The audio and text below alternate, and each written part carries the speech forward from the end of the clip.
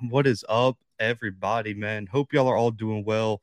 It, it it feels like it's been forever since I've been live, even though it was 2 days ago. But man, this is a week I have been waiting on. Mid-season around October, we start getting the real games. Let's just say that, man. I'm so tired of these, early season matchups that everyone says really don't matter down the stretch. But man, we got some really big games this week. Of course, the FCS game of the week. If it's not the FCS game of the week on every single platform that covers FCS football nationally, then I don't know what they're doing.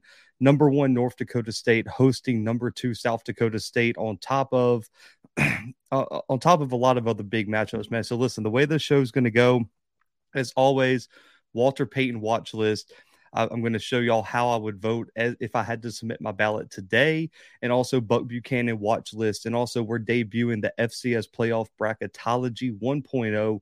I did my best, man. Listen, I really did to try to predict. So this is what I think would happen about right now, kind of projecting forward, but it's really hard to project from October 12th. But I kind of wanted to give y'all an idea of what the bracket could potentially look like as we sit on October 12th.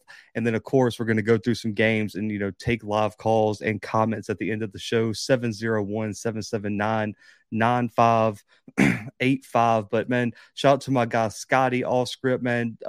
If everyone, I know everyone's already subscribed, man. Make sure to go check my guy out. Roundtable coming Thursday as always. But this is going to be a huge week, man. But let's get into the Walter Payton watch list right now. We have a new number one. The number one has been Tim DeMorat all season long. But I think if I had to vote today, Lindsey Scott Jr. would be my vote to win the Walter Payton Award right this second. Completed over 74% of his passes, 2,100 passing yards, 27 passing touchdowns, only 2 picks, 5 rushing touchdowns. He leads the country in passer efficiency. And right now, if the season ended, Lindsey Scott would set a new NCAA record for the highest passer efficiency in history. So that's how good of a season he's having. He's second in completion percentage, passing yards, and passing touchdowns. And I don't know if you guys have watched him mature. So I know there's a lot of people in the chat that really follow their favorite team, their favorite conference or whatever. But if you go back and watch the film from Lindsey Scott at Nicholls State, I never saw this coming. When he transferred to Incarnate Word, I'm not even going to lie to you guys. I thought it was a step down from what Cameron Ward brought to that offense. And for me, he almost runs the offense just as well. And here's the reasons I have him over DeMorat, who has had an outstanding year. One, Lindsey Scott has played a top 30 strength of schedule and led his team to an FBS win. And right now also has the challenge of being in his first season in the offense and a first-year head coach who has never been a head coach before. I think Lindsey Scott's level of difficulty has been much, much higher than anybody else in this race right now, especially at the quarterback position. So Lindsey Scott would be my vote for number one today. Tim DeMorat would be second, 2,600 passing yards, 30 passing touchdowns, 2 rushing. He's second in efficiency, first in yards, first in passing touchdowns. The one drawback for DeMorat would be that his strength of schedule hasn't been as impressive as Lindsey Scott, and he came up just a bit short in that FBS game where Lindsey Scott led his team to a 2-touchdown victory over Nevada. And then my non-quarterback that I would have on my ballot is Jaden Sheridan, 932 yards rushing, 7 rushing touchdowns, and he's averaging almost 10 yards per carry right now, leads the country in yards per carry and rushing yards, and he's top 15 in rushing touchdowns right now. So Jaden Sheridan would be my non-quarterback vote. But my 2 honorable mentions, who would be 4th and 5th, I would have Shador at 4, and I would probably put Hunter Lipke at 5. And I have seen some people, including Sam Herder and some other people, argue that they would probably put Lipke about 2nd right now. And I understand the reasoning, because they're saying, it's not just stats. It's also, who's the best player in the country. But for me, it is that. But I just don't think Lipke has the volume nor the pressure of carrying that North Dakota State team like some of these guys have. Like when you look at Tim DeMorat, if Tim DeMorat doesn't have a good game, Fordham loses every single game they play. If Lindsey Scott has an off day, Incarnate Word could have been in trouble in any of the weeks prior. And Hunter Lipke right now has not even established himself as the number one rushing threat on his own team. And so I don't think you should vote on Heisman's, on Walter Payton Awards based on NFL potential.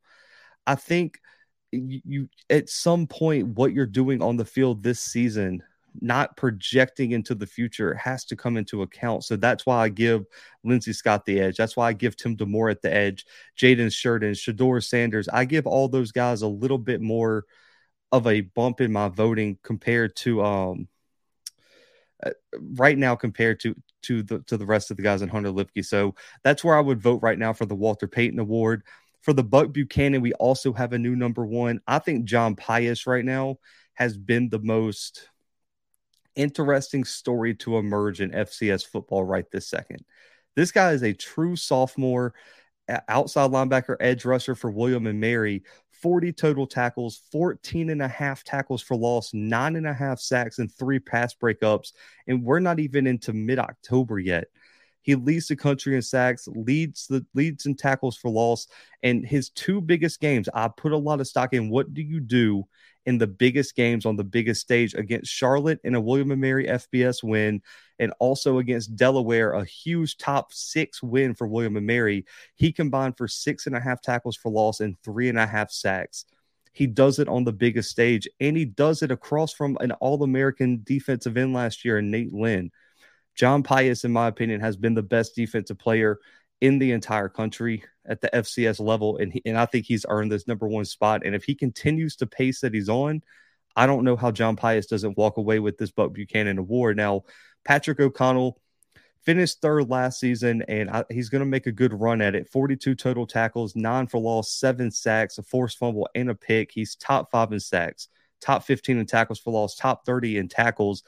A complete resume there, but I still think the way Pius is dominating and stepping up on the biggest stage right now gives him the edge. Now, if Patrick O'Connell goes out in the Montana State game and goes just absolutely berserk, then you could possibly make an argument. But right now, I don't think Montana's had any season-defining games where Patrick O'Connell has been able to put that on his resume yet. So right now, I would say John Pius is the guy right now for the Buck Buchanan, and it's extremely hard for defensive backs to win. It's kind of a rigged system against defensive backs because it's really hard for them to put up stats. Maxwell Anderson at Weber State right now has been the best corner in the country at the FCS level. He already has 5 picks, 4 pass breakups, leads the FCS in interceptions. He's allowed a 32.9 passer rating and only 1 touchdown allowed, which was last week against a high-flying Eastern Washington offense. I think Maxwell Anderson right now has been the best cornerback in the country, and he deserves to be on this list. It's going to be really hard for a defensive back to win it. But if you've already put up 5 interceptions in just a handful of games, he has an interception in every game but 1. I think he deserves to be on this list. Now, Johnny Buchanan for Delaware, also Vandenberg for Illinois State are 2 guys that you also probably should look out for. They'd probably be my 4 and 5 spot. So that's how I would vote for the Walter Payton and Buck Buchanan. Lindsey Scott would be my number 1 vote for the Walter Payton, and John Pius from William and Mary would be my Buck Buchanan Award winner. So let me get to these comments real quick. He said, poor Lamar. Yeah, if you're looking for that Lindsey Scott, in case you missed it, 400 plus yards and 7 touchdowns in the first half against Lamar. Man, I can't wait to get to Baton Rouge, man, and be down there Friday.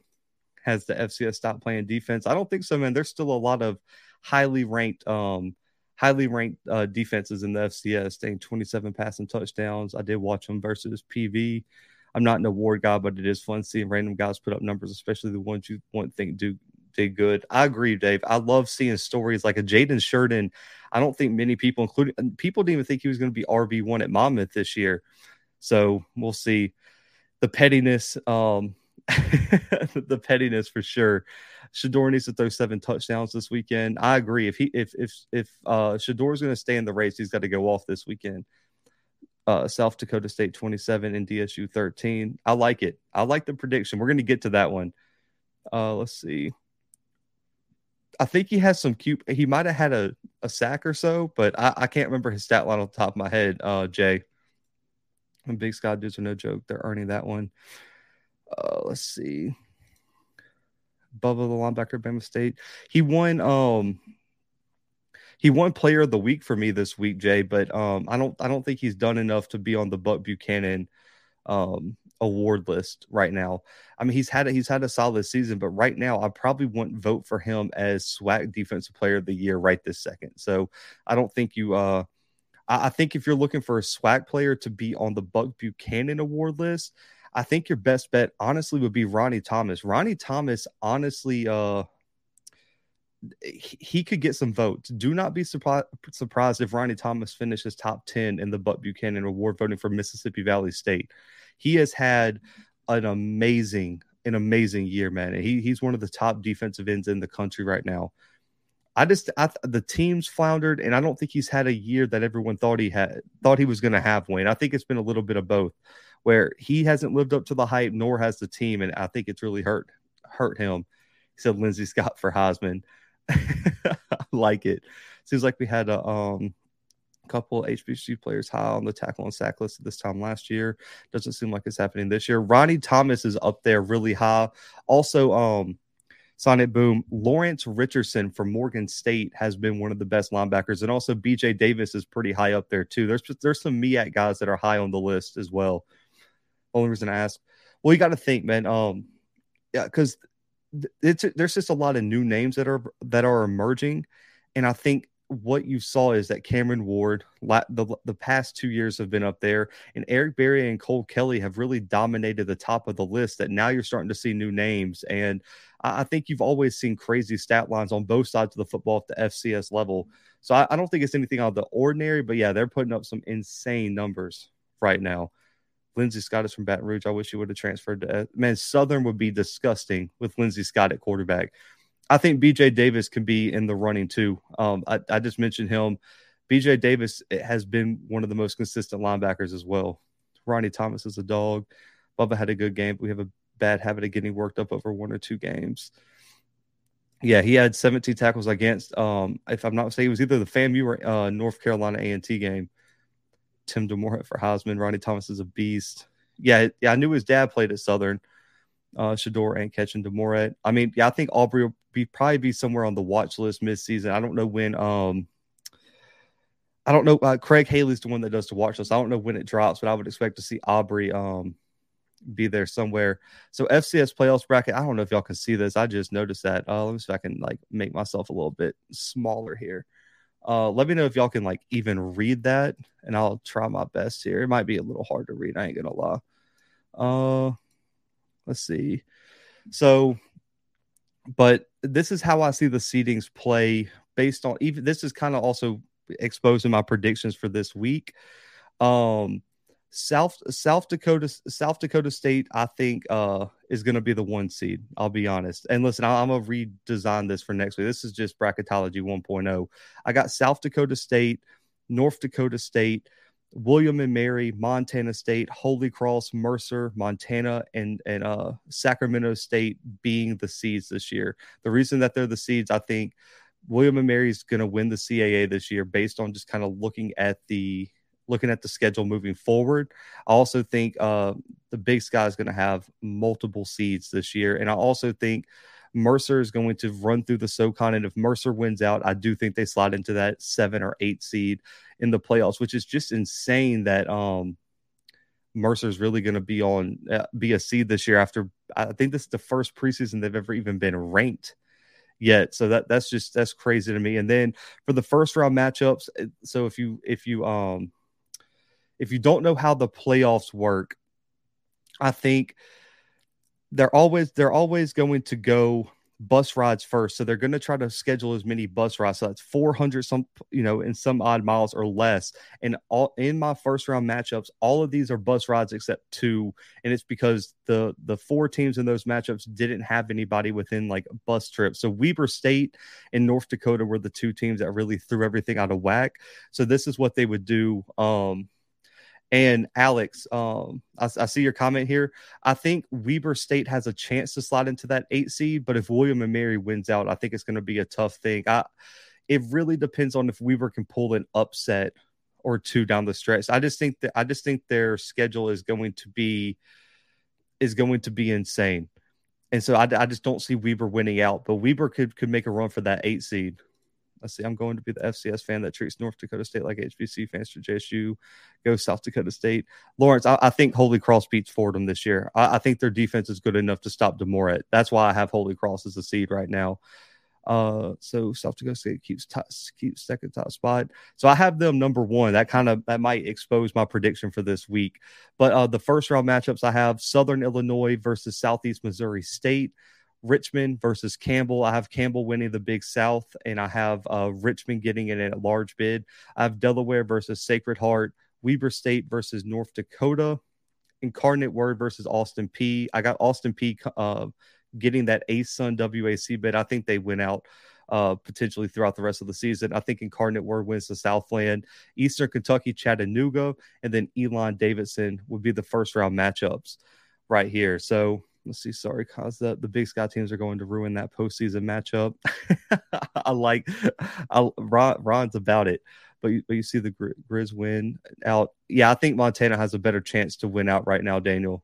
I just don't see Weber winning out, man. The reason I don't see Weber winning out, Daniel, is because I trust their quarterback the least out of all the teams up there in the Big Sky. I trust Lucas Johnson more. I trust Malott and Sean Chambers more at Montana State as well.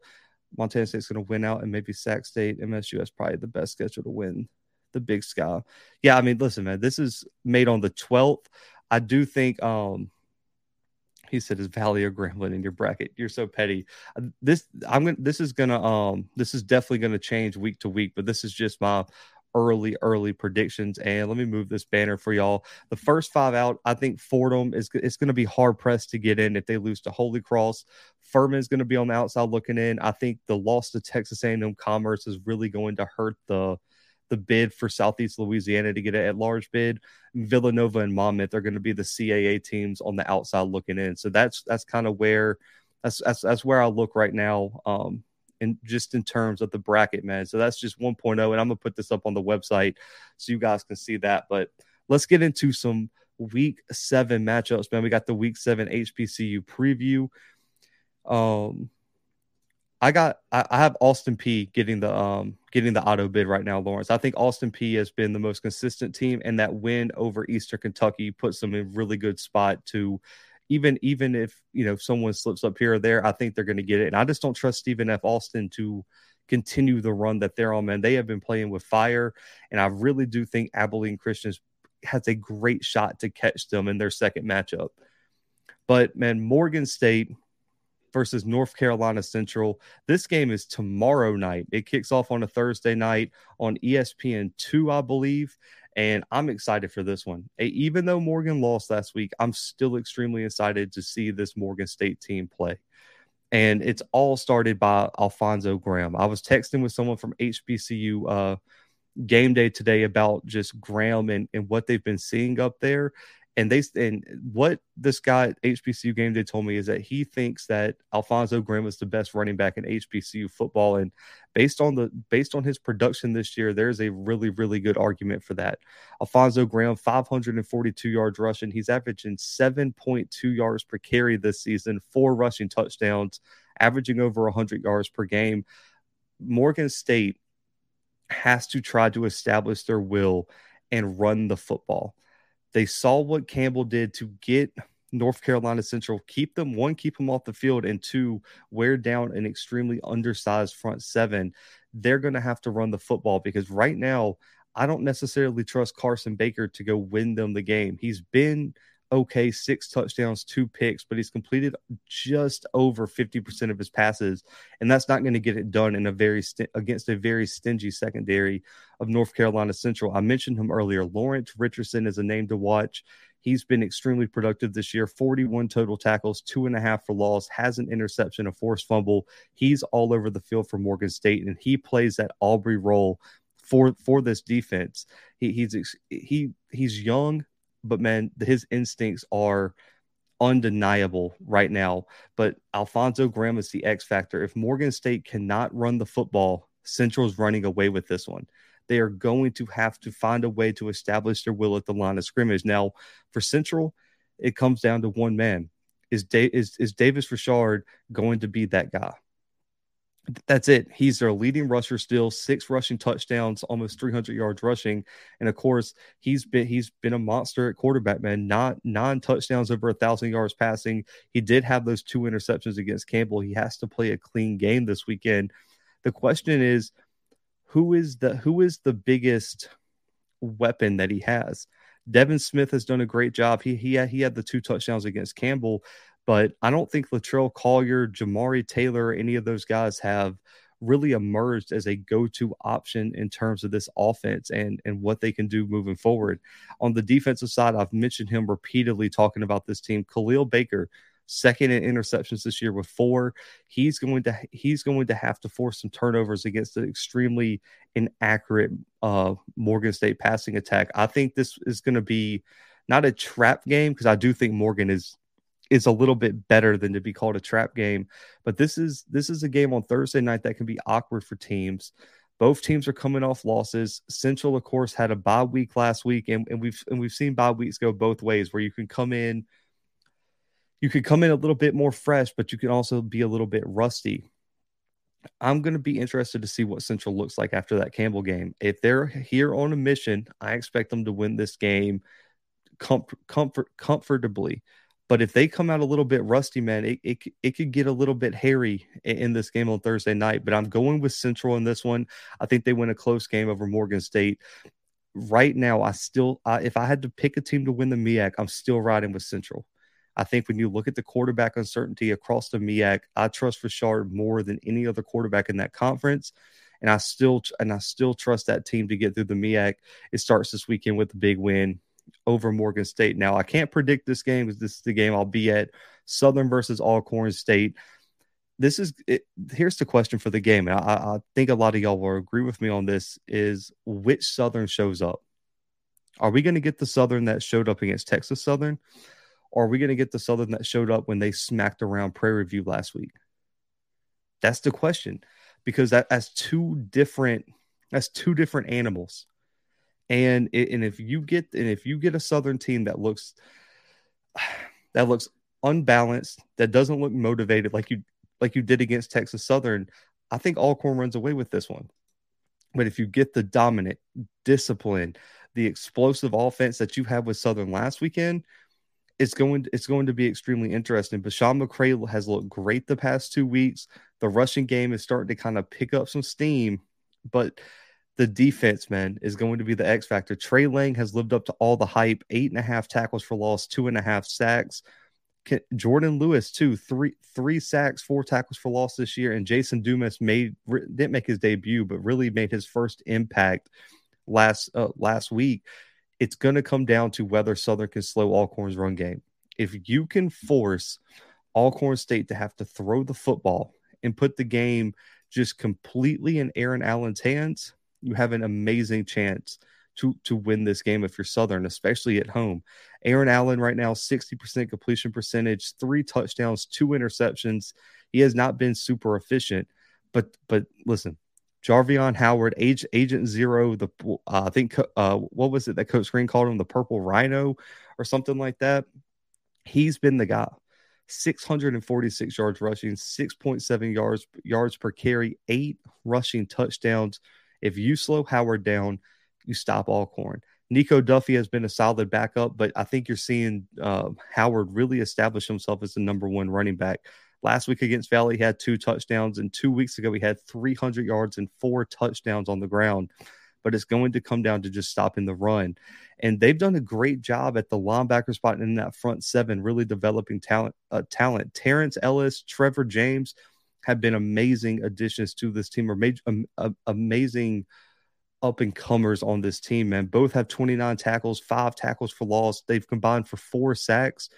They're going to have to get after McCray. If you allow him to be comfortable, allow him to be the dynamic athlete that we know he can be, things are going to be tough. Things are going to be tough for Alcorn State.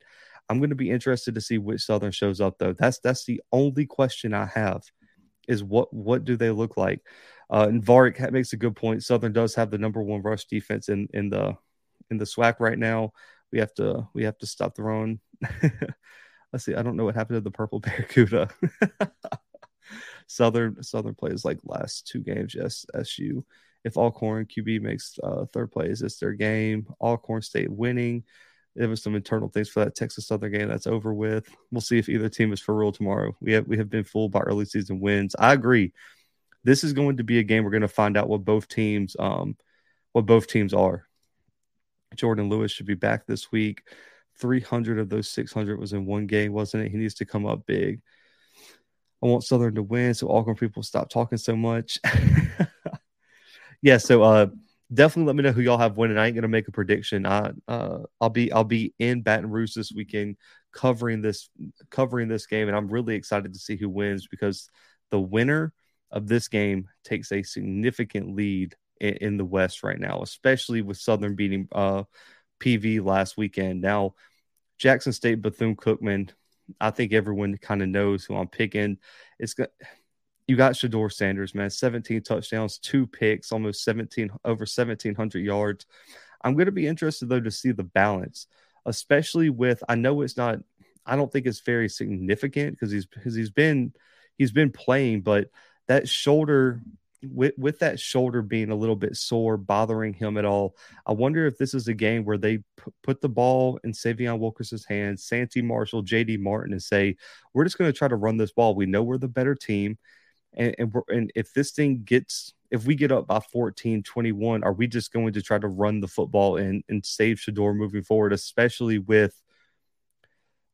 Campbell coming in next week? So that's the question for me, is what the play calling is going to be like. On the defensive side of the ball, man, y'all mentioned Aubrey. He's been special. Cam has been great. Niles Gaddy is the guy to watch in the front. Seven tackles for loss, 4.5 sacks. Also, an emerging guy has been Justin Reagan. I don't think a lot of people have been giving him his just due. I think he had 1 or 2 sacks last weekend, and he's really emerged as probably the second guy right behind Gaddy in terms of pass rushing.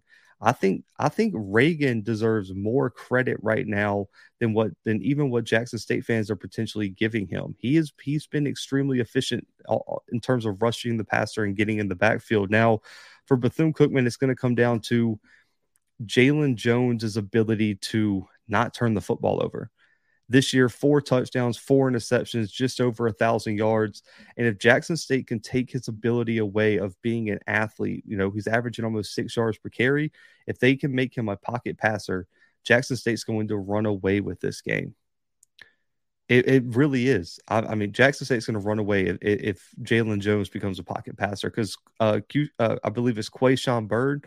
He's electric, 327, 3 touchdowns, but Jalen Jones is going to have to make some plays, and if they don't, this game's going to get out of hand. Amari Hill Robinson already has 2 picks this year. That's a first team all SWAC defensive back.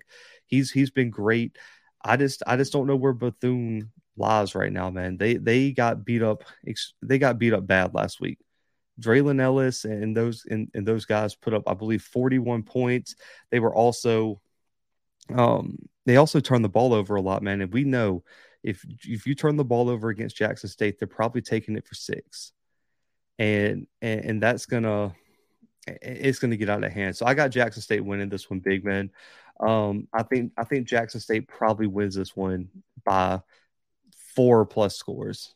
If I just had to put a prediction on it, I think 4+ scores for Jackson State this weekend. Now, FAMU Grambling, extremely interesting game for me because let's give credit where credit is due. FAMU has looked like a different team since that loss to Jackson State in week 2. They've pulled off multiple straight wins. Moose's look better, and the wide receiver right now, Xavier Smith, he's on track to potentially be one of the top wide receivers in the FCS this season statistically. And if Grambling cannot stop him, things are going to get extremely out of hand this weekend. And for Grambling, I don't know how y'all feel. This is a must win, in my opinion, for Grambling. If Grambling doesn't win this game, I don't know what the season predictions for Grambling are going to be moving forward, because Southern looks like they've kind of turned a corner. You just look at their schedule, and I have a hard time finding some wins on that schedule for them, especially with Hawkins and Calvez going back and forth for the quarterback one position. Rash has been electric at wide receiver, but even with Maurice Washington, quote unquote, healthy last week, he had one of his worst games of the season last year. And so I just don't know where to put Grambling, man. I just lack confidence in what they're going to bring. And so I got FAMU winning this one 27-10. I just don't trust Grambling's offense to put up points. I think this is a game for Isaiah Major. I think this is a game for Isaiah Land and those guys to go get some money, man. I don't think Grambling's a contender this year. And I mean, there's some people who thought they wouldn't be, and that's fine, but I didn't think it would look as bad as it has this year. I thought they would still look a little bit better than what they have up to this point, man. But I got FAMU 27-10 over Grambling this weekend. Now, just for some FCS games, man, we're gonna cruise through these. That way we can get to your calls and comments, man. Incarnate Word Nichols. I put this game on here because this is Lindsey Scott's return to face his old team in Nichols State. This could be one of those games where you look at the end of the day and say, man, he was on a mission, because I think Lindsey Scott Jr., GJ Kinney is going to just open up the playbook and allow him to say, I want to win the Walter Payton, and I want to show you why you guys are going to miss me. And he's returning to Thibodaux, Louisiana, and he is going to put on a show, man. Kalechi Analabechi is probably in the, I would say, back end of the race for the Buck Buchanan. But for Nichols State, they haven't played very well this year. They just got their first win against Houston Christian last week. Colin Guggenheim and Julian Gums have been solid at running back, but the inconsistency at quarterback, now that Lindsey Scott is gone, I just don't know if they have enough firepower. I got Incarnate Word winning this one convincingly. Now for Western Carolina versus Furman, this is a SoCon elimination game, to say the least. Western Carolina got absolutely their doors blown off by Mercer last weekend. Furman's right there on the edge of top 25 consideration. They're probably going to be in the playoff race if they can win this one and string together some wins moving forward. This is a must win for both of these teams. I think Furman has a better rushing attack, and I think the defense is going to be able to suffocate WCU's passing attack, similar to how Mercer did last week. Give me Furman in a close game over WCU. Let's see, Lawrence, I like it. Western Carolina over Furman 25-23. UIW favored by 21.5. Jesus Christ, man. I think they cover it. I would say take UIW by 21.5. Just in my opinion, but we'll see. My picks have been pretty good this year, but I don't know how they have been against the spread. I need to go back and look. But Montana versus Idaho is a game. It's a ranked matchup for me. I have Idaho at 25. This is a prove it game for both of these teams. A prove it game, and Montana, one of the few remaining undefeated teams in the FCS.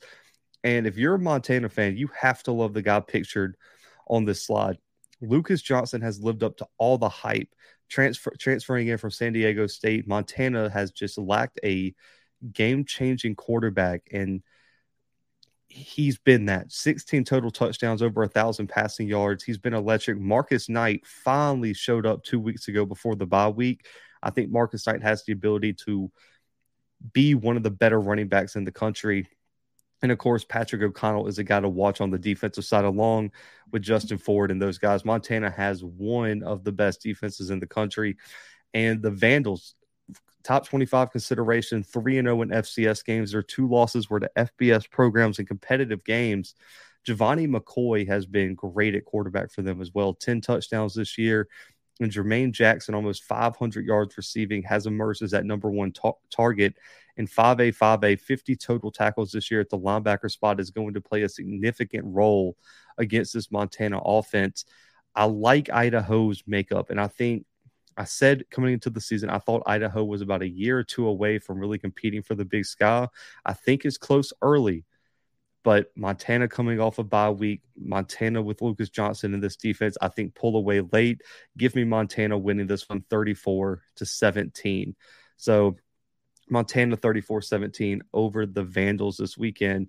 Now, I ran out of space on the HBCU slide, so we're going to talk a little bit about Harvard versus Howard. This is the, I believe, second annual Truth and Service Classic. They're having this game at Audi Field.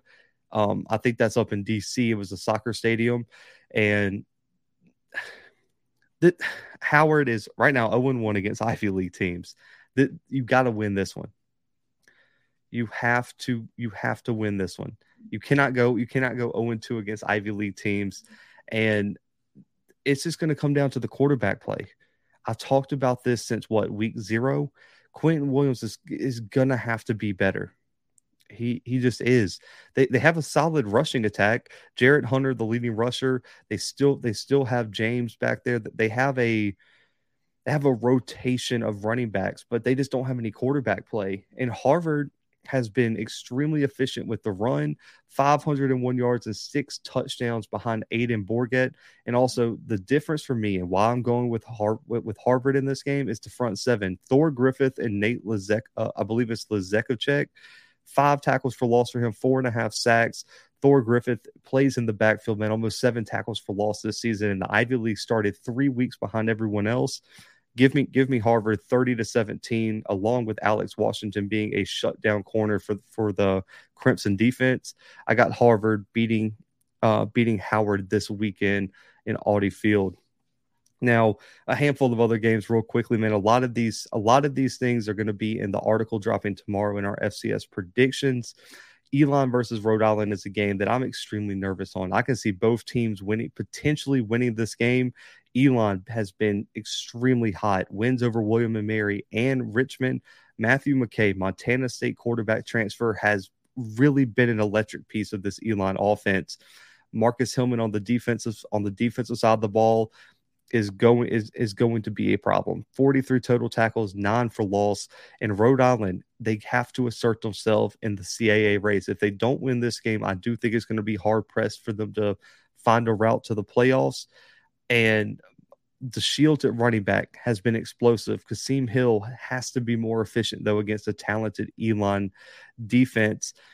I'm going to ride with Elon in a close one, but I would not be surprised if Rhode Island pulled off this upset. But I think Elon has too much momentum, and I'm done doubting McKay, man. I think McKay gets it done, and McKay leads Elon to another close win this weekend as they march potentially into top 10 consideration after this weekend. Now, Sacramento State, EWU. This is a game I'm extremely excited to see. Eastern Washington is 1-4, but they've played the second toughest schedule in the country, and this is their second top 5 matchup of the season. And I don't know who signed up that schedule, man. They've had to play Oregon. They've had to play Montana State, Sac State. They've had just a brutal schedule. Also, Florida.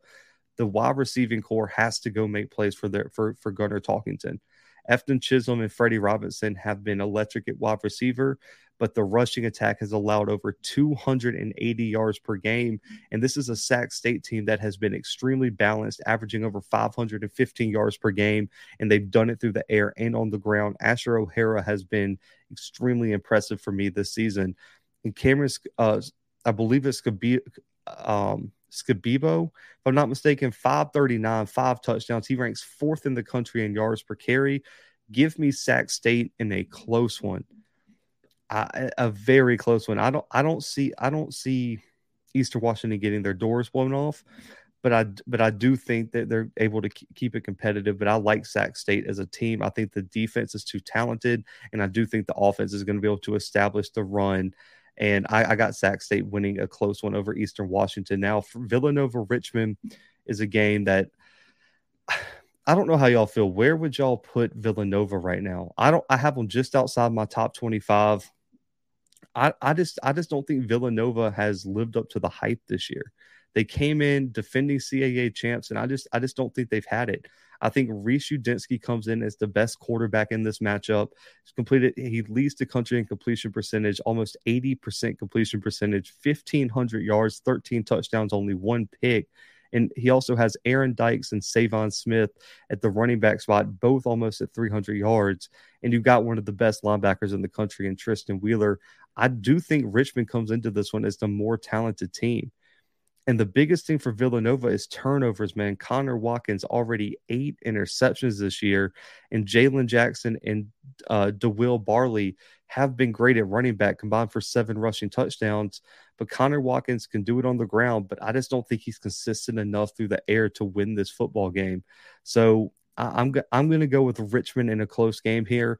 But I just don't know what happened to Villanova, man. I think they lost a lot of people to graduation, and I think they came into the season with extremely high expectations, preseason top 10 team, and they just haven't been able to put it together. So give me the Spiders in a close one. And finally, man, Mercer, ETSU. This is a game that I almost went to before I locked in my my trip this weekend to Baton Rouge. I'm just going to keep this short, man. I'm just going to keep it as short as humanly possible. Give me the Bears big. I'm on the bandwagon for Mercer this year. Fred Payton has been amazing this year, man. Only quarterback in the country not to throw an interception, 1,400 yards, 16 touchdowns. Austin Douglas has been great at the running back spot. And so far, Tyler Riddell has not been the guy. Jacob Saylors is amazing. But if you're one-dimensional against this Mercer defense, you saw what can happen last week. Give me Mercer in a big win over ETSU. And next week, man, I'm so excited for next week, man. I will be at the Mercer Chattanooga game. I'm hoping that's a top 10 matchup. I'm hoping the voters start putting some respect on Mercer's name. I think Mercer Chattanooga is going to be one of the best. It's probably the best game going into next week. And I cannot wait to be at that game. And finally, everyone knows who the game of the week is. North Dakota State, South Dakota State in the Fargo Dome this weekend. It is going to be a hell of a matchup, to say the least. And this is going to be a battle for who is number 1 in the country come Monday morning when the FCS Stats Perform poll drops. And man, this is going. I'm so excited. I want to be in the Fargo Dome so bad this weekend for this matchup. And so comment your predictions, man. Let me check the poll real quick. Because I know I put a poll in the chat, and I want to see how you guys voted on it. So let me pull it up real quick. So we got 109 votes. 58% of the votes went to North Dakota State. South Dakota State with 42% of the votes. So a lot of people riding with the Bison, but it is close, almost 50, just over 58%. Let's see. South Dakota State. He said Montana State will eventually move into the Mountain West. North Dakota State, Jackrabbits by 4, NDSU by 3, NDSU over SDSU. Oh, easy, Lawrence. I don't know about easy. Okay, Lawrence. I was not expecting you to say that. So North Dakota State is a 3.5 point favorite over the Jackrabbits this weekend. I'm not surprised. I think you get 3 points, Jason, for home field advantage usually in betting. So it's pretty much a pick 'em game almost. I like it. We got another South Dakota State here. NDSU is 59th in rushing defense. That and turnovers will be the difference. I like your thinking, Ron. So let me give y'all kind of my thoughts on this game. North Dakota State, I'm going to be honest, last week really scared me. I saw a lot of issues with North Dakota State last week. I think, you just mentioned in the comments, turnovers, injuries, man, they're missing a lot of pieces, especially in that front 7 for the Bison that play important roles in what they want to do defensively in terms of playing fast, playing loose, and they're missing a lot of experience up front just due to injuries. And when you look at South Dakota State, what they're going to want to do is run the football. Isaiah Davis is starting to come on strong, and I think South Dakota State, with Tucker Kraft coming back as well, it seems like these teams are going in two different directions. Where North Dakota State is dealing with injuries, kind of trying to figure out who they are, South Dakota State's going in the complete opposite direction, finding themselves and also getting healthy at the perfect time. And that is concerning. I think Isaiah Davis is the X factor for me. If Isaiah Davis can be the guy, get 100 plus yards rushing, be efficient, keep the ball with South Dakota State, and really do something similar to what happened with Youngstown State, where they kept that game low scoring because of Jaleel McLaughlin's ability to run the football. And I think Mark Gronkowski is a better quarterback than anybody on Youngstown State's roster right now. Mark Gronkowski, 1,100 yards, 10 touchdowns, only 3 picks, and he's a rushing threat. And the Yankee twins have been great. Zach Cons has been great at the tight end spot. But with Tucker Kraft coming back, I think that's going to be a major test for the defense of North Dakota State on how to try to stop him. The X factor for North Dakota State's easy. It's the Walter Payton Award, whoever, whatever you want to say, candidate in Hunter Lipke. Hunter Lipke, 6.5 yards per carry, man, 8 touchdowns, 480 yards rushing this year. You still have Tamarick Williams. You still got Kobe Johnson. Was it Ganella is still in there too? They have spots for that they want to put Cole Payton in. I'm going to be interested to see the creativity in North Dakota State and whether they can establish themselves on a very, very talented front seven for South Dakota State. That's going to be my question is, can the offensive line, who they have 2 of the top 5 highest graded offensive linemen in the country right now, can they establish themselves on a front seven that is extremely efficient for South Dakota State? Adam Bach is all over the field, 50 total tackles, 4.5 for loss, 3 sacks for the Jackrabbits. I want to see, can Caleb Sanders, can those guys up front, Reese Winkleman, can those guys stop the rushing attack of North Dakota State? Whoever rushes the ball better will win this game. That's how I feel. Let's see. South Dakota State will handle NDSU's run game. QB Miller won't be good enough to bail them out. SDSU by 4. NDSU is the FCS standard. They're actually good. They don't rely on hype and attention. Guys, Cam Miller's efficiency is going to be huge. I wish all you maniacs can be at the Dome on Saturday. Big upset about the Jackrabbits with 6. Neutral will be negative. It'll be 1 point. Okay. Let's see. SCSU is overrated. They beat UC Davis by 2. I like these predictions, man. I like to see NDSU, STSU, MSU, and UM all move up to the Mountain West. Disagree with you. Cam Miller has to hit something downfield in order to keep the safeties honest. Otherwise, STSU's defense can just cheat in the secondary and run support.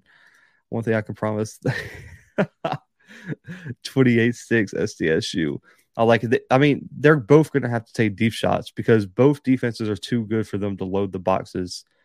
If either team allows the other team just to put 8, 9 in the box, it's going to be hard to run the football. And man, this game's so hard to predict. And I'll give y'all my prediction, man. I have South Dakota State pulling off the upset. Give me South Dakota State by 3 this weekend in the Fargo Dome, upsetting North Dakota State. I just think right now I've seen too many inconsistencies from North Dakota State. I think South Dakota State and Isaiah Davis are able to establish the rushing attack due to some injuries on the interior of that North Dakota State defensive line. And South Dakota State is able to make just enough plays to come out of the Fargo Dome with a big win and be the number 1 team in the country come Monday, man. And I agree here. That's the other thing. I think right now I'm taking Gronkowski over Cam to miss one. So give me South Dakota State by 3. Man, I'll say 23-20 South Dakota State over North Dakota State this weekend, man. Y'all can call in. Let's see. 701-779-9585 is the call-in number. I'm going to take a little bit of time to answer y'all's calls and also answer some comments in the chat about any game this weekend. He said, I can't wait to pick Alabama for the Iron Bowl. Man, if you don't pick Alabama for the Iron Bowl, you're giving away money. Dave, I'll just say this, man. Take Alabama with whatever the point spread is over Auburn. Okay? I'm just going to tell you. Both MSU and U of M will soon have 45,000 seat stadiums and we'll fill them. The refs are always a factor, Lawrence. In any game at the FCS level, I think there's a lot of conferences that have ref problems, to say the least. The projected score is 25-21, basically. So my 23-20 is right there. Probably take the under, Jason. And especially with two good defenses like this, I'll take the under. Stonehill, what do you know? Not a lot about Stonehill. I believe they're new. I know they won a big game. What was it, 1 or 2 weeks ago, Jason? But I don't know a lot about the history of the program. But I'll do some research for you, man. I'll get you the rundown come next episode. Gonna send the SWAC refs to NDSU. Oh, Wayne, you're a problem, man. He said I'm picking Bama and I'm bored at MU. I agree.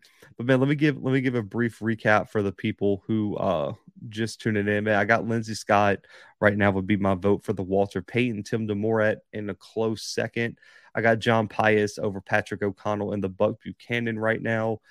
I got NCCU winning a close game over Morgan State tomorrow night on ESPN2. Can't make a prediction on the Southern Alcorn game due to me being there to cover that game. Give me Jackson State over Bethune-Cookman in a big win. FAMU over Grambling. I got Incarnate Word putting up big points over Nichols, especially in Lindsey Scott's return to Nichols State. Give me Furman over WCU. The Grizz over the Vandals in a close game. Give me Harvard over Howard.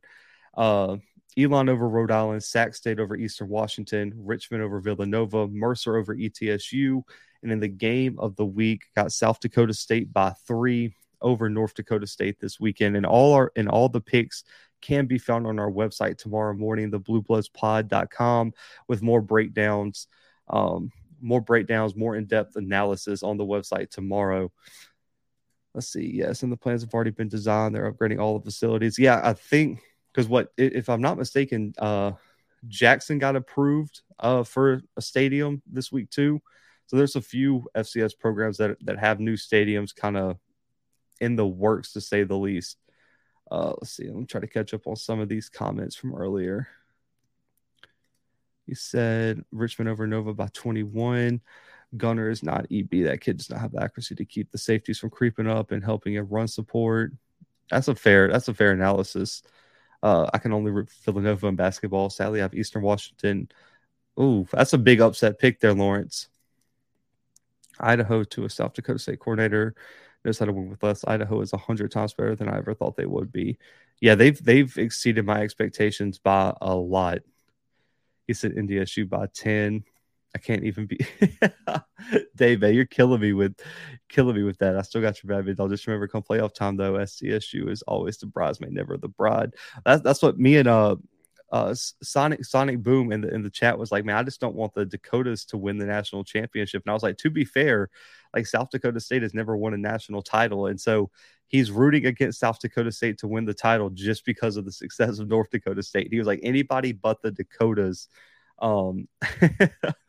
winning the national championship. But I agree with you, Dave. The playoff time is different. And I think anyone who's watched FCS football understands that there are certain teams that are ready to compete when it comes late November and December and into January. Wilson, as long as they keep winning. I don't know where he's getting the spreads from. Texas A&M Commerce or UIW. Give me UIW right now, Lawrence. We'll see. I mean, Texas A&M Commerce, this is their first year at the FCS level.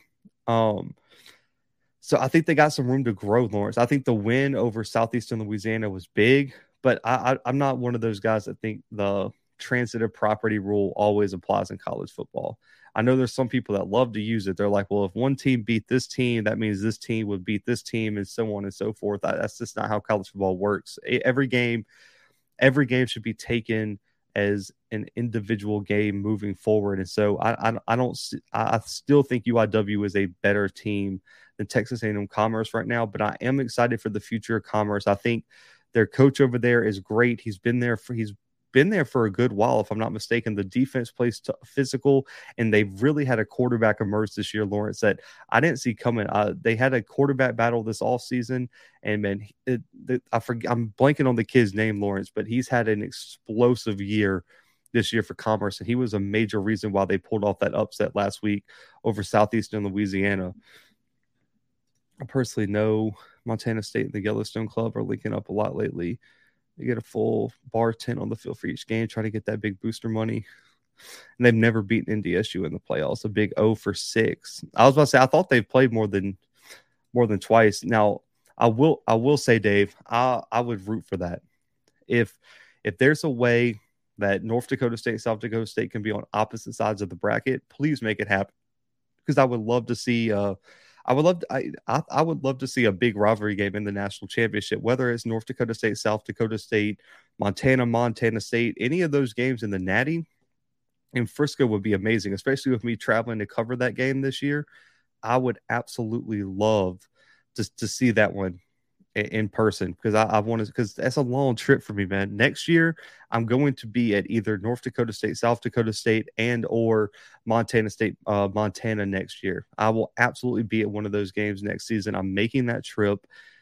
No questions asked, at least one of them. And then the next year, I'll go to the other one. That's two games I really want to experience in person. I got my checklist of big FCS matchups that I want to be at moving forward, man. But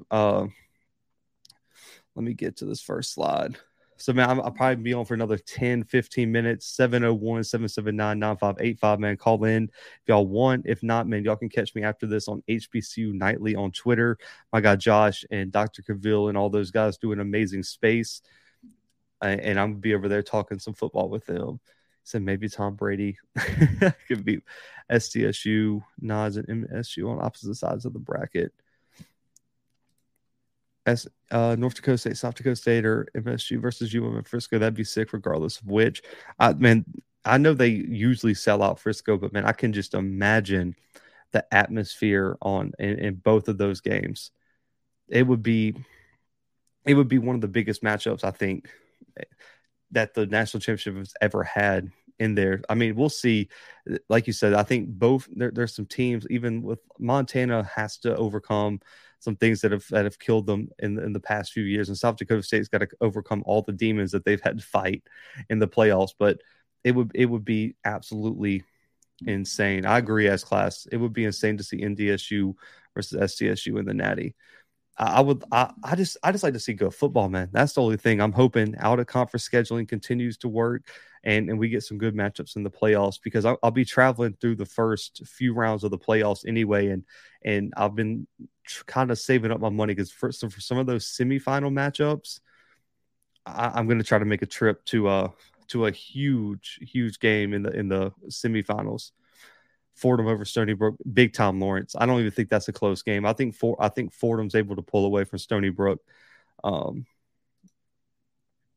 My heart couldn't handle the Cats versus Grids in the FCS championship.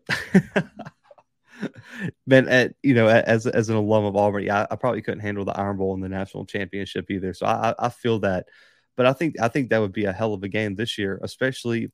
Okay, so my question for Montana State fans, though, is going to be, I know we had a caller last episode that talked about that Malott should be healthy this weekend. It's probably going to take over the QB1 spot. But I don't know how you guys feel. I really do think, based on what I've seen over the past few weeks, I think you've got to keep Chambers in there in some capacity. Chambers has been electric this year. I just think taking him off, killing that momentum. I mean, he's leading the country in rushing touchdowns this year with 15 as a quarterback, and he wasn't even the starter through the first part of the season. I think Chambers has earned his keep, and even if Malott takes, I guess, the quote unquote starter job, you still have to keep Chambers in some capacity, I think. And okay, Dan, yeah, that was you. Tommy throw is a better passer. Said no way, Chambers is better. Let's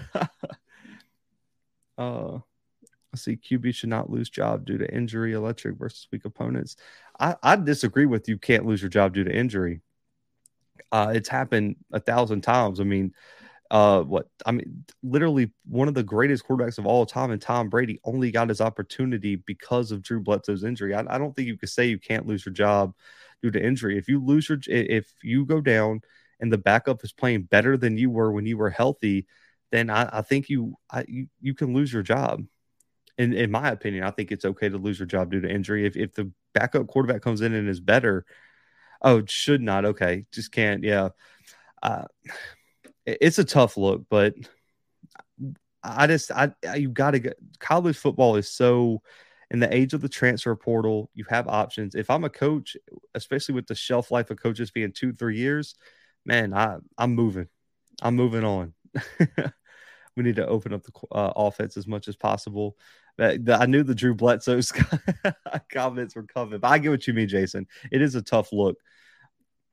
Can a Big Sky team get the number 2 seed? I have a Big Sky team in my number 2 seed right now, Lawrence. I have Montana at 2. Whoever wins the Big Sky, I think is a 2 seed. And I said this weekend, whoever wins the North Dakota State, South Dakota State game this weekend is probably going to get the 1 seed. I don't see either team losing moving forward unless it's like a shocking upset. Whoever wins the game this weekend will probably be the 1 seed. I think the Big Sky champion will be the 2 seed. The 3 seed will probably be the loser of the North Dakota State, South Dakota State game. And then the second place Big Sky team will probably be the 4 seed. And then you have an opportunity for 3 or 4 Big Sky teams to get seeds, in my opinion, because Sac State, Montana State, Sac State, Weber State, all are going to have resumes to be seeds this year. And it depends on who beats who, or if one of them falls off out of nowhere moving down the stretch. But you have multiple teams who I think could be seeds. So I think a Big Sky team is almost guaranteed a 2 seed right now, Lawrence, unless chaos happens and you just have a bunch of upsets randomly, like Idaho catches someone, or like a Portland State or someone like that upsets one of the top teams, or even like an Eastern Washington. Eastern Washington has some big games still moving forward, but I have confidence that a Big Sky team will probably be the number 2. Will be one of the Big Sky teams will be the 2 seed.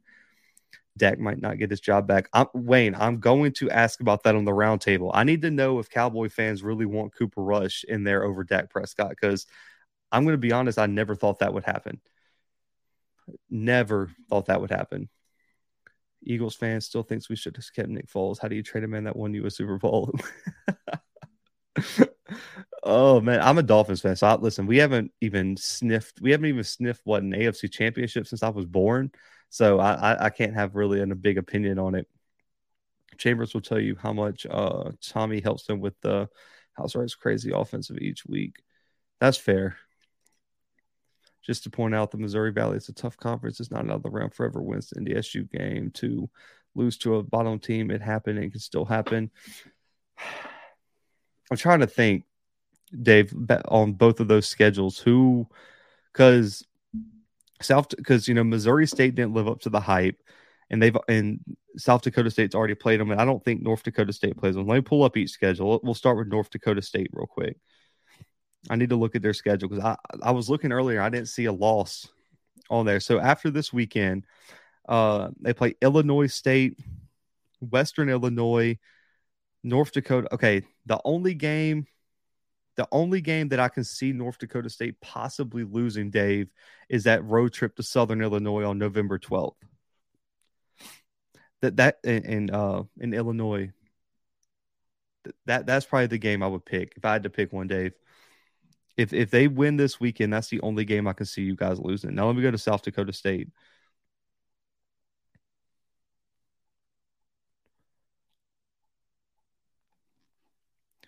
So after this weekend, they travel to North Dakota. They got Indiana State.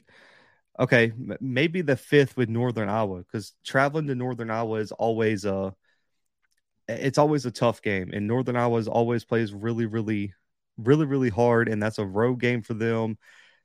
I don't know, man. I don't see a loss, but if I had to pick one, it'd be Northern Iowa. So Northern Iowa for South Dakota State's their best chance, and also SIU versus NDSU is probably North Dakota State's best chance to lose after this game. I would say those 2 games are the trap games on their schedule. Russ just holding it down till Dak back. How about them Cowboys? Oh, Kevin, hey, I like it. North Dakota versus SDSU next week. Yeah, I mean, North Dakota could be a team to watch out for.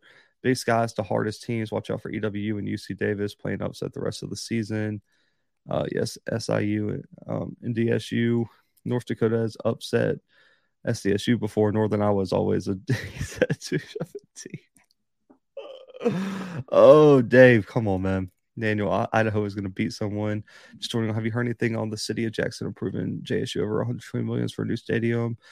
I don't know a lot about the story, Will, but I did hear they got some sort of funds for it. I'm interested to see what I want to see what Jackson State fans feel, because I've seen a lot of interesting takes. So I heard some people want minimum 50K, some want 60, others want like 35 with like some box seating and some suites. If anybody anybody in the chat, I mean, if you had the decision to make for Jackson, how big would you make the stadium? What kind of like design or like features would you want it to have? Because for me, I think anywhere between 40 and 45 with some solid box seating, suite seating, and things like that would be the move. And especially if you build it closer to the field and make it, make it a little bit more modern looking. I think that could it could be a hell of a home field advantage, to say the least. So you can let me know how you feel about that in the chat. Yeah, I'll look it up for you, man. Real quick. Alcorn number one in stats. They probably are up there close, because I think they had 11 sacks versus who was it? McNeese. Alcorn is in total sacks. Let's see. Incarnate Word and Western Carolina lead the country in sacks right now with 24. Southern Illinois is third with 23. New Hampshire in fourth with 21. So Alcorn is in fifth with 20 sacks, but they're second in average sacks per game. So they're fifth in total sacks right now, JM. South Dakota upset SDSU twice before this year, and they upset NDSU in 2015. Goats have flashes of brilliance. This weekend fight, who you got, J-Max or G? I mean, I can't pick that one either. Listen, I got to do a show with them at the game, Lawrence. I can't pick with my guys, but they look like they were training hard in that video, man. The creativity is ridiculous with them too. 60K seating. MSU will go back to the offense they have. We'll see Chambers a lot. I'm excited to see what they do this week with both of them back in the lineup. Good luck to any defense.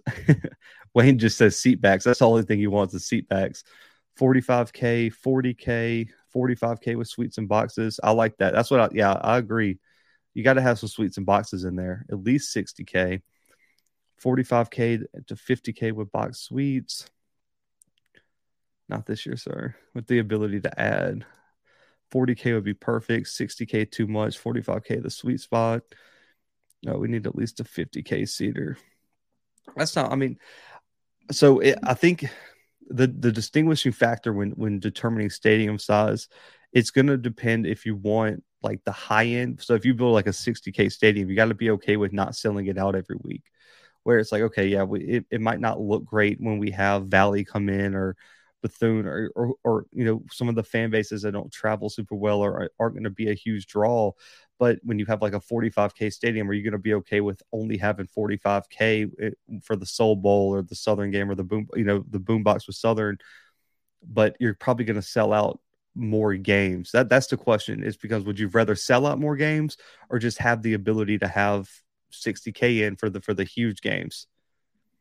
That's the question, I guess, to ask on that. G is coming into Saturday riding on emotions. I picked him with the Braves lose. He had to make up for wearing SU gear and singing the song. Oh man, I forgot. Yeah, man. I can't wait. I can't wait for that game. It's gonna be fun in Baton Rouge. Shout out to G and them for inviting us down there. Hey, Blue, if PV would have beat Southern, if PV would have beat Southern if they had not started the fight, so we'll see that the old Southern, because no fighting will take place. No comment on that. No comment on the brawl beforehand. But real quick, man, before I get out of here, the one question I do have for you guys, I was talking to someone about this. If you had to rank the top 3 FCS conferences right this second, in terms, it could be in terms of success, depth, out of conference wins, whatever. Like, who do you guys think is the best FCS conference, and who do you think are 2 and 3 right now throughout this season? In terms of on the field performance this year, just through the first 6 weeks, who do you think the top 3 FCS conferences are in the country? And then we'll end the show with that. 45K with enhanced ticket pricing for the big games with more home games. I like that. Definitely got to have a tiered system for the games. 45K with room to expand later down the line. So it looks like a lot of people are somewhat agreeing that 40 to 45K, maybe somewhere around 48 would be the best. And I agree with you. I think 40 to 45K with nice seating and everything like that, it would be solid. So we got the Big Sky CAA Valley, MVFC, Big Sky CAA. Sean, I got your question. I'm gonna come back to it. Big Sky SoCon. Ooh, the SoCon at 2, Lawrence. Now that you might have a point, because the SoCon right now has what?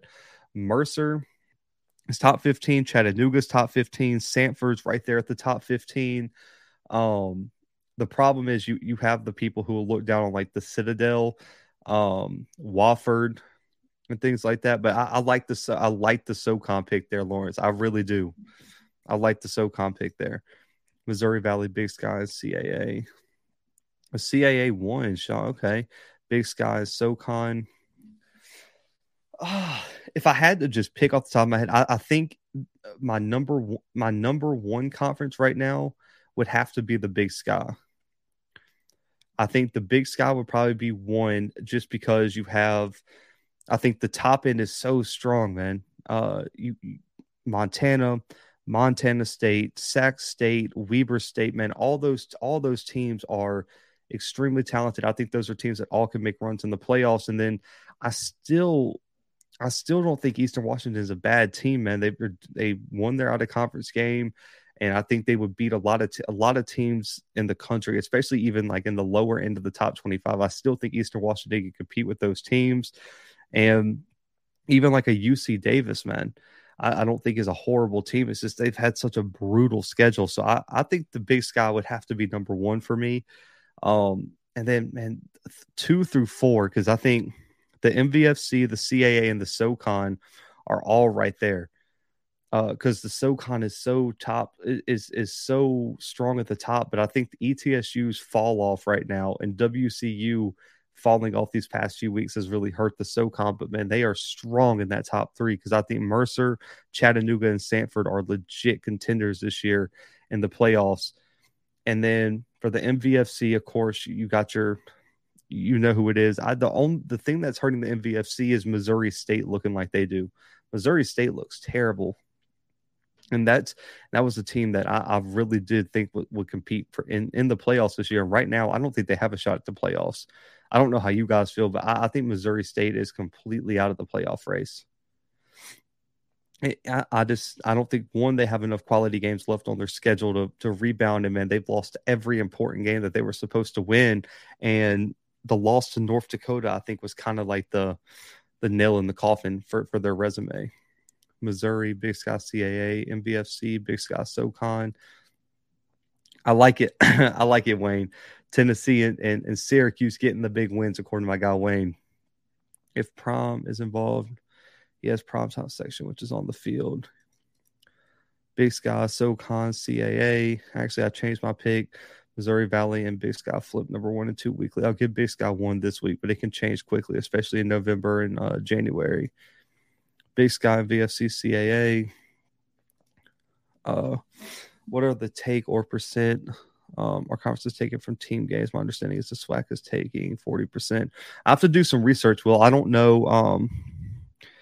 I don't know exactly what the conferences are taking from what like the MVFC Big Sky are taking from teams. I'll do some research though and get back to you. But yeah, 40% seems kind of high. I'm not gonna lie. But I don't know off the top of my head what the other FCS conferences are doing. I'll cut out Ida. They're the last Big Sky to win in Frisco. Okay, question, because they have the second hardest schedule in the country right now in terms of Eastern Washington, in case you don't know what he meant by E-dub. If Eastern Washington found a way to win out, do they get in the playoffs? That's my question for the chat. Do they get in the playoffs? Let me pull up their schedule real quick, because this has been something I was thinking about with how tough that just their road has been. If they beat Sac State, and this is including a win over Sac State. So right now they're sitting at 1 and 4. They got a win over Tennessee State, losses to Oregon and Florida, a 3-point loss to Montana State, a loss to Weber. If they win out, they would have wins over Sac State, a win over Cal Poly, a win over Portland State, a win over Idaho, a win on the road at Montana, and a win over Northern Colorado. So they would be 6-4 with that. Because for me, when I look at, even though they've played a difficult schedule early, I don't see enough big wins, because I don't think Northern Colorado and teams like that are gonna count very much for their playoff resume. So I think Eastern Washington is eliminated from playoff contention right now. So I just wanted to see how y'all felt about that, because someone asked me in the DMs if I had to if I would have put them in it. So they would have wins over 2 top 5 teams in Sac State and Montana, but I don't know about the other wins. Ron said no. Daniel no. Ron said it ain't happening though. Eastern Washington has to get a spot. If they went out, change my mind. So Aaron, I think the winner of the CAA is going to get a seed. But no, Elon's in the playoffs, Aaron. I think Elon, unless they just like lose out of nowhere, Elon's in the playoffs. And I think if Elon finds a way to win the CAA, they could slide into that 8 or 7 spot and get a seed. Whoever wins the CAA, I think, gets either the 7 or 8 seed. I think Mercer is going to be in that running by winning the SoCon if they win out, or if even Chattanooga wins out, they could be in that running. But Weber State is going to make a run, I think, at a seed as well. But no, Elon's in the playoffs right now, Aaron, unless just everything falls apart. I mean, you look, they have wins over Richmond, wins over William and Mary. Let's see what the rest of their schedule looks like. But no, I have Elon in my bracket right now. Let's see. So right now, Elon is sitting at 5-1. Their only losses to Vanderbilt. They have a win over Wofford, win over Gardner Webb, a ranked William and Mary team, a ranked Richmond team, a win over Townsend. If they win this weekend, they'll beat a ranked Rhode Island team, beat New Hampshire, who could be ranked. They still got to play Delaware, UAlbany, and Hampton. If Elon wins out, man, they're easily in. And even if they lose, I think 1 or 2 games, I still think let's see. I still think they make it. Elon QB blows it at the end of the season and they don't make the playoffs. I know the QB. Yeah, I'm sure. I know you do, Daniel.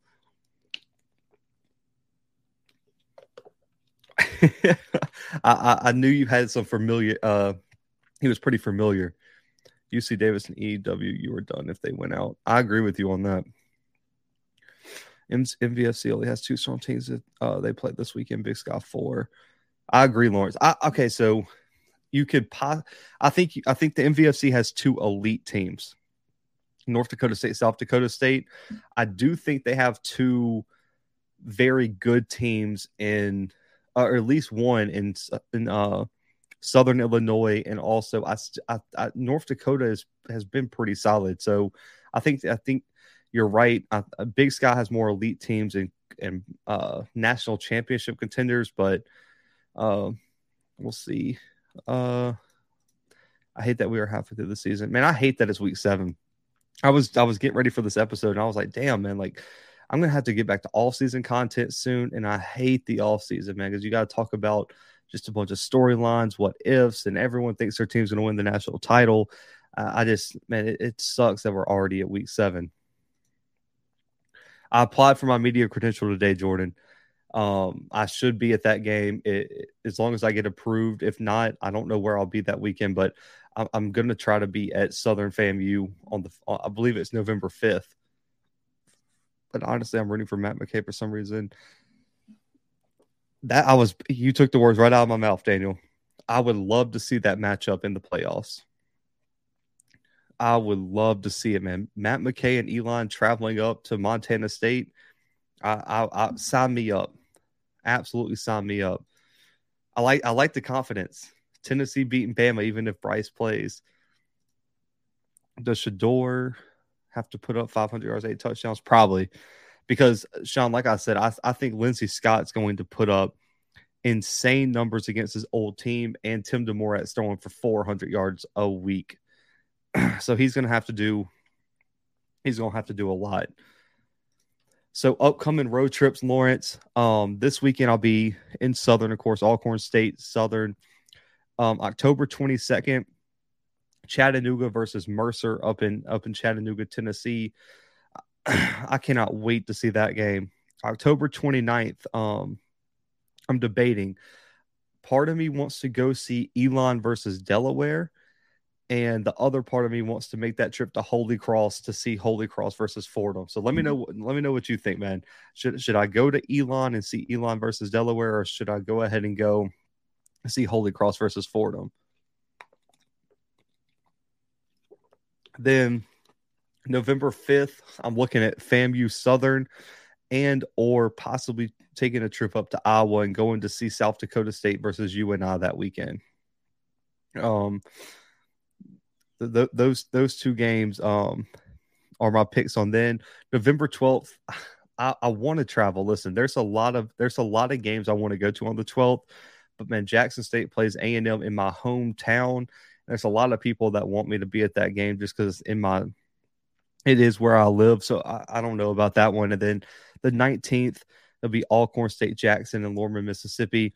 But then the 26th, I'm going to be at a first round playoff game. I just got to wait on the bracket to be announced. So I'll probably go to, in the first round, I'll probably be at either a SoCon hosted playoff game or a Southland hosted playoff game, possibly an OVC, depending on who are the hosting teams in that first round. But the 26th, I'll be at a first round game. The next week, I'll either be at a second round game and or the SWAC championship. It just depends on if I can get into the SWAC championship because of Jackson's hosting. We all know Jackson's not approving your boys' credentials.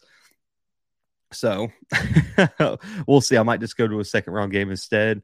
The 9th and the 10th, I'll be at a quarterfinal game. And that's when I really want to drop a bag and try to make it to a big game in the quarterfinals. The 17th, I'll be at the Celebration Bowl in Atlanta. And then January 7th, I'll be in Frisco, Texas, of course, for the national championship, man. I can't wait for that game. I will be in Frisco this year. I'm hoping to meet a bunch of the other FCS guys and a bunch of you guys if your team makes it. So Dave, Daniel, Lawrence, all you guys, Ron in the chat, if your team makes it to Frisco, y'all better be there. I don't want to hear any excuses on why y'all aren't there. Y'all better be at that game. Let's see. October 22nd, Weaver State plays Montana State. CJ, I'm not surprised at all, man. I knew I told y'all when they moved up, I thought James Madison was going to be able to compete. Did I think they were going to be ranked? Probably not, but I'm really happy for James Madison, man, and I'm glad they're showing out. And I really do think they're making an argument that the difference between the top FCS teams and that group of 5 range is not very big. The talent gap is not big at all, and there's a lot of teams at the FCS level that could compete with the group of 5. I love the potential underdogs in the playoffs versus top teams who will be the 2013 Towson. So Holy Cross Fordham. I'll have to try to make that one work, man. I'll reach out to Holy Cross and might get that set up. FAMU SU, my pick. Yeah, I applied for my credentials today, Lawrence. That's probably going to be the game. Elon or Idaho. I don't know why I feel like Idaho is a dark horse. I don't know about Smash, but we'll see. I'm excited for the second half of the season, man. Listen, I want to come to Jackson. I've tried. I was going to come to the Campbell game next week, but listen, it is what it is. Politics in play over there, so won't be in attendance for homecoming. I was looking at potentially going to the Southern Jackson State game, but if I'm in Jackson, it'll be for the SWAC championship, and it'll be because I get credentialed through the SWAC because Jackson is not credentialing me because of some weird bias. I think it's because Idaho has been awful for so long. They're finally winning. Got a buzz with the fans. I'll always be in Frisco if MSU goes. I have the best seats this year to watch the destruction. You said the destruction. Yeah, man. I wouldn't mind seeing a rematch. I don't know. I think if I don't know who I think is going to be there at this point. So the last question, man, I actually do got to get out of here, but man, I've enjoyed with these questions. But who do y'all think going into the season? Sam Herder, myself, a lot of people thought it was really North Dakota State and really and truly probably one or two contenders, maybe South Dakota State, Montana. How many teams do you guys think can realistically make a run to the national title, including North Dakota State? I mean, how many teams do you guys realistically can make a run and have a chance to win a national title this year? Because I think it's a lot higher now than it was coming into the season. JMU has been the team in Virginia for the last 5 years, bar none. If MSU hosts to the playoffs, we'll be back.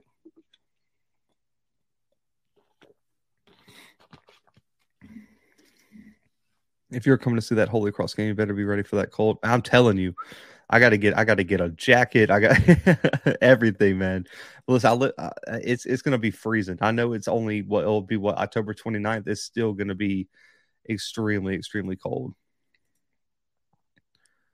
FCS title, FCS, Dave. We're strictly keeping it at the FCS level. So how many people you think can actually make a run? Ken should be able to help you. I might talk to him and see. I'm telling you, man, I was looking forward to it. 6, maybe 7 teams. I can see that. Possibly 6 or 7 is reasonable because going into the season, people thought it was going to be North Dakota State versus everyone else, or them or South Dakota State. Some people threw Montana in there. Honestly, none. MSU versus SDSU for the national championship. 6 possible teams. It's going to be a Big Sky MVFC title game.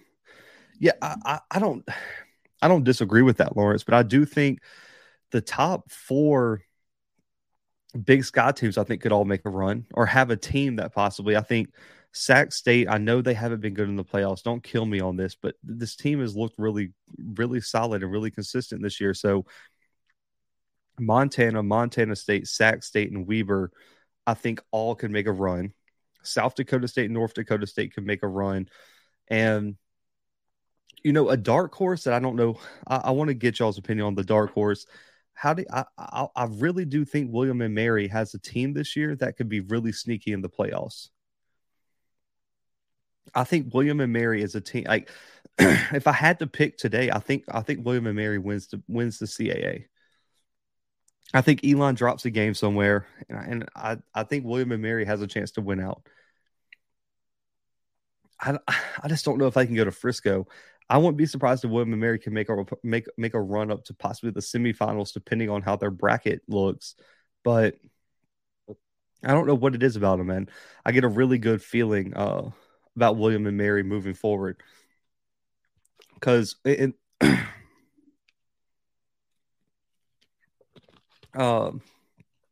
my thing with them is they have a strong rushing attack, which is important in the playoffs. They have a really great front 7, and they have a quarterback that doesn't turn the ball over much. And those are all keys for making runs in the playoffs. And so I like William and Mary, man. Don't sleep on them making a little bit of a run this year. Let's see. I think it's safe to say either Missouri Valley Big Sky team will be in Frisco. Blue, I hit up Ken. He seems to be. I already got a game that week now, DW. I'll say this.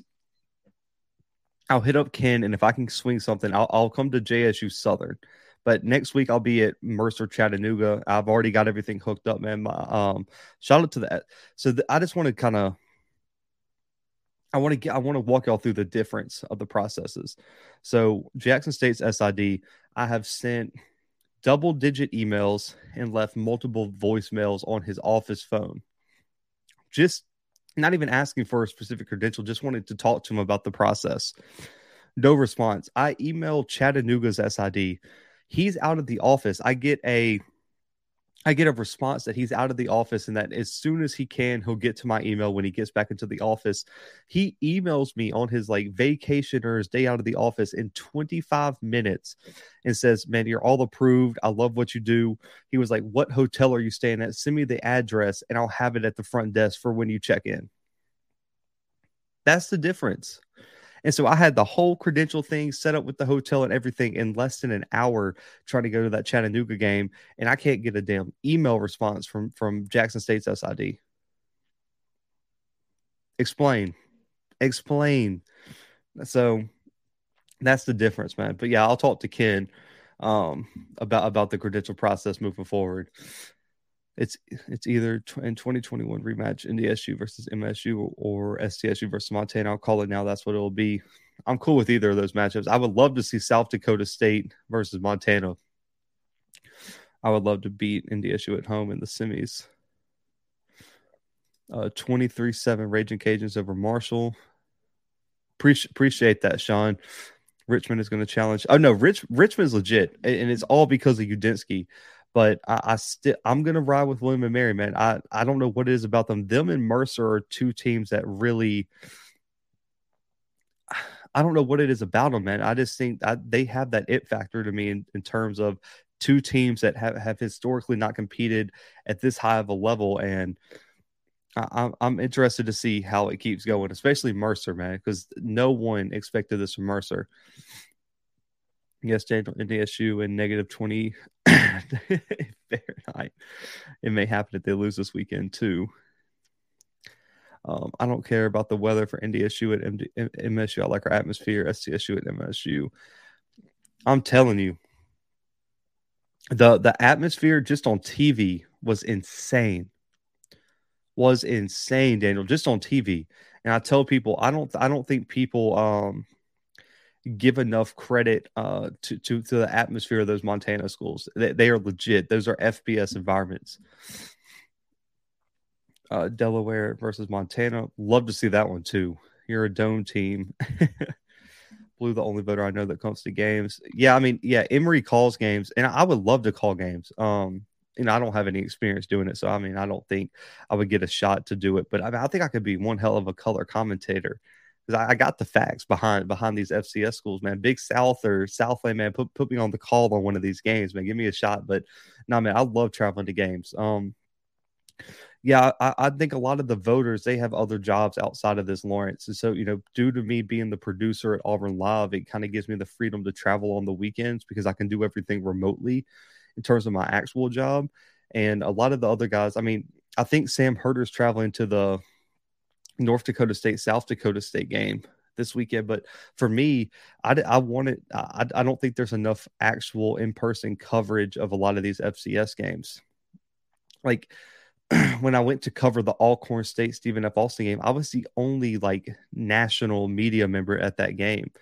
And I just don't think I don't think there's enough people actually putting in the work to go cover it. Like, I want to, when I started this, this FCS switch, I wanted to bring FBS coverage to FCS football. And I feel like I've done a pretty good job of that because even with the pictures I produce, listen, I'm not a photographer. Guys, I bought a camera. My camera was delivered 2 days before I went down to Lorman for that Alcorn State Stephen F. Austin game. So all the picture editing, all the pictures, all the highlight videos that I've produced, all that was just on the fly. And so I think more people just got to kind of dedicate themselves to actually covering the game. I don't want to see the Grizz anywhere near the FCS championship. I hope they lose to 4 out of the next 6. Mercer is a dark horse. I'd rather see Blue at the games than Corso. Got to get Blue a big orange bus. We'll make it a big blue bus, man. A big blue bus. Blue Bloods game day. I mean, I would love to have an RV, man. Tate, my Impala is booking it to all these games. Game day coach to Bozeman for Montana State. Montana, I think Southern loses Saturday. Man, there's gonna be a lot of sad people in Baton Rouge this weekend, to say the least. CAA has better teams than the others. That's fair.